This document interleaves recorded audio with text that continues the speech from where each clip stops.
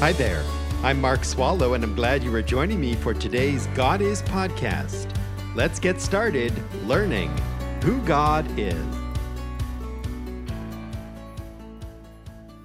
Thank you for joining me today from wherever you are and by however you listen as we meet together coast to coast here in the United States and all the way around the world. Welcome back. Just a quick reminder off the top, especially for those of you listening by radio. This reminder is about the free God Is podcast. Let's say there is a holiday and you are out of your usual routine and you do not have the radio on at the time that God Is airs, so you miss an episode. Or you are out of town for a meeting or to visit with friends and relatives. Or maybe you're late leaving work and you do not make it to the car on time to hear the broadcast, but you really did want to hear it. No problem, my friend. Simply get online and visit godisministry.org. That's godisministry.org, and right in the center of the homepage are each day's podcasts. Press play and or download these to your phone automatically by hitting the subscribe to podcast link on the homepage. You can listen any place, anytime, and stay all caught up. If you missed what was said last time, go to the website today and hear all the content on the podcast. If you ever have any questions about this, email me, mark@godisministry.org. I know that those of you listening via the podcast know this already, so I do appreciate your patience as I encourage radio listeners to do as you do. You join us this day at a good time. We are now ready to talk about marriage. Our current series is God and Our Culture. In this series, we take up 4 popular topics that often come up and are contentious between Bible-believing Christians and people who are not Christians, or people who claim to be Christian but do not take the Bible literally. Each of the 4 topics are important. They are the environment, or the climate change, evolution, that men and women evolved from ape-like creatures. Third is gender and sex. Are there only male and female? What about transgender? And finally, marriage. Thus far, we have looked at the environment and our responsibility to it, biological evolution, and gender and sex. So we are 3/4 of the way through. This is another reason why it's important to tell you about that podcast. Maybe you missed the first 3/4 of the series and do want to hear it. You know what I'm going to say. Visit godisministry.org. We are invested in the Word of God, the Bible, to formulate our response to each of these. As a Christian, my convictions do not come out of nowhere, or they do not merely parrot what someone else says. My convictions come from the Scripture. In conversation with others, I want to elevate the Bible as the source for why I believe what I believe and why they should believe it as well.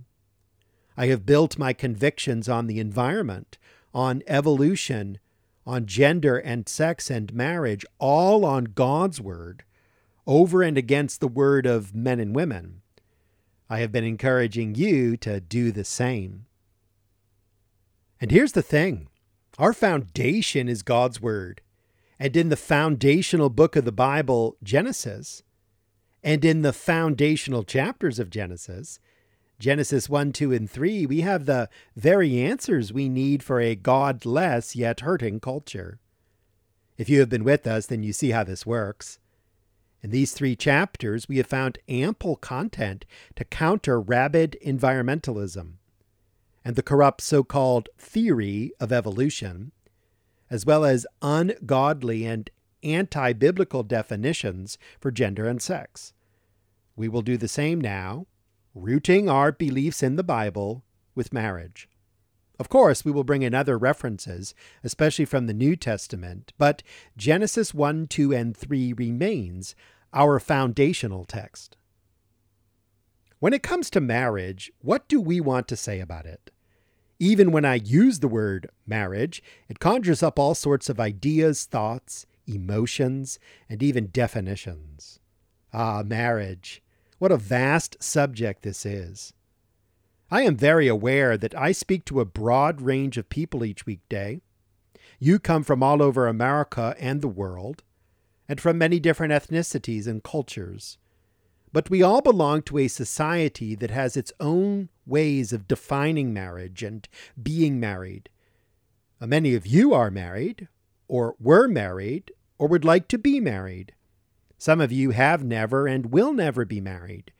Maybe of your choice, maybe not of your choice. And many of you are divorced. Some are divorced more than once. Some remarried or remarried more than once. There are many happy and fulfilling marriages, and there are many unhappy and unfulfilling marriages. A lot of listeners to Christian radio and podcasts turn here for advice on their marriage. How to have a better marriage, how to love your spouse, how to deal with difficult partners, and associated topics are popular. Marriage and family. This is a whole discipline or focus within what eager listeners pursue on radio and online and in books, videos, seminars, and the like. Having pastored churches and done a lot of counseling in my life, I know well that marriage is something that a lot of Christians and people who are not at all Christians need help with. And I strongly encourage you to seek help, the right kind of help with your marriage. There are a plethora. I really like that word. It means many or an excessive amount. There are a plethora of resources available to you. If you would like counseling and assistance for your marriage, reach out to me and I will do my best to connect you to some trusted resources.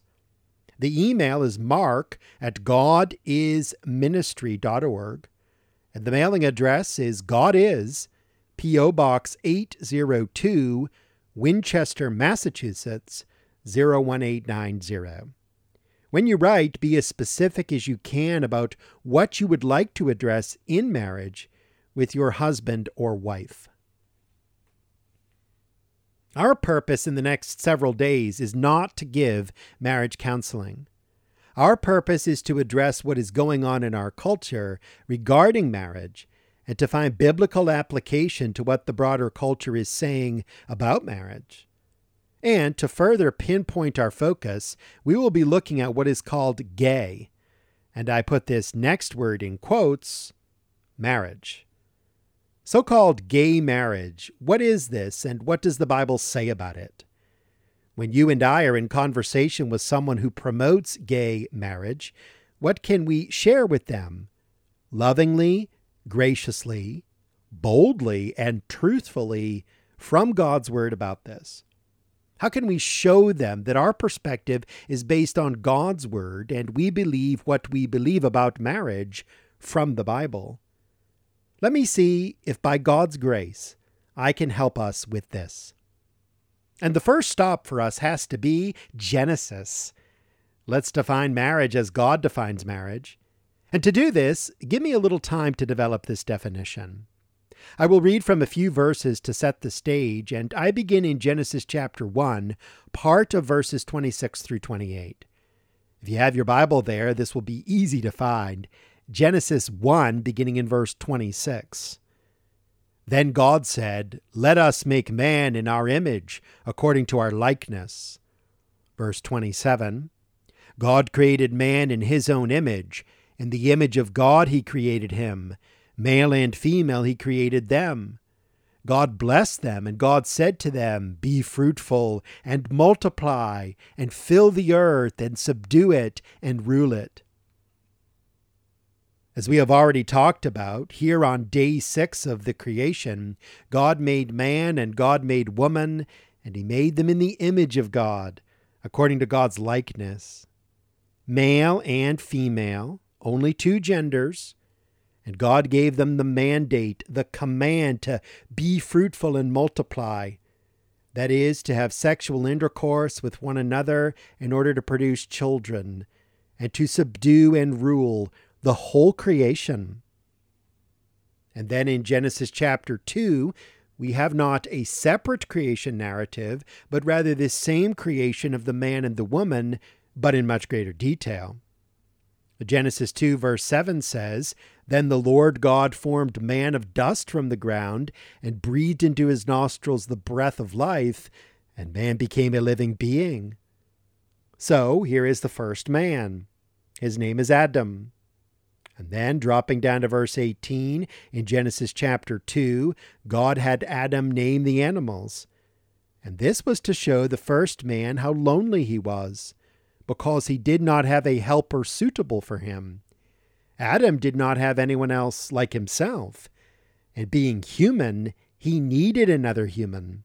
Hence the creation of the first woman. Her name is Eve. I am reading Genesis 2, verses 18 through 23. "Then the Lord God said, 'It is not good for man to be alone. I will make him a helper suitable for him.' Out of the ground the Lord God formed every beast of the field and every bird of the sky, and brought them to the man to see what he would call them. And whatever the man called a living creature, that was its name. The man gave names to all the cattle and to the birds of the sky and to every beast of the field, but for Adam there was not found a helper suitable for him. So the Lord God caused a deep sleep to fall upon the man, and he slept. Then he took one of his ribs and closed up the flesh at that place. The Lord God fashioned into a woman the rib which he had taken from the man, and brought her to the man. The man said, 'This is now bone of my bones and flesh of my flesh. She shall be called woman, because she was taken out of man.'" So now we have Adam, and we have Eve, then we have this, verses 24 and 25 of Genesis chapter 2.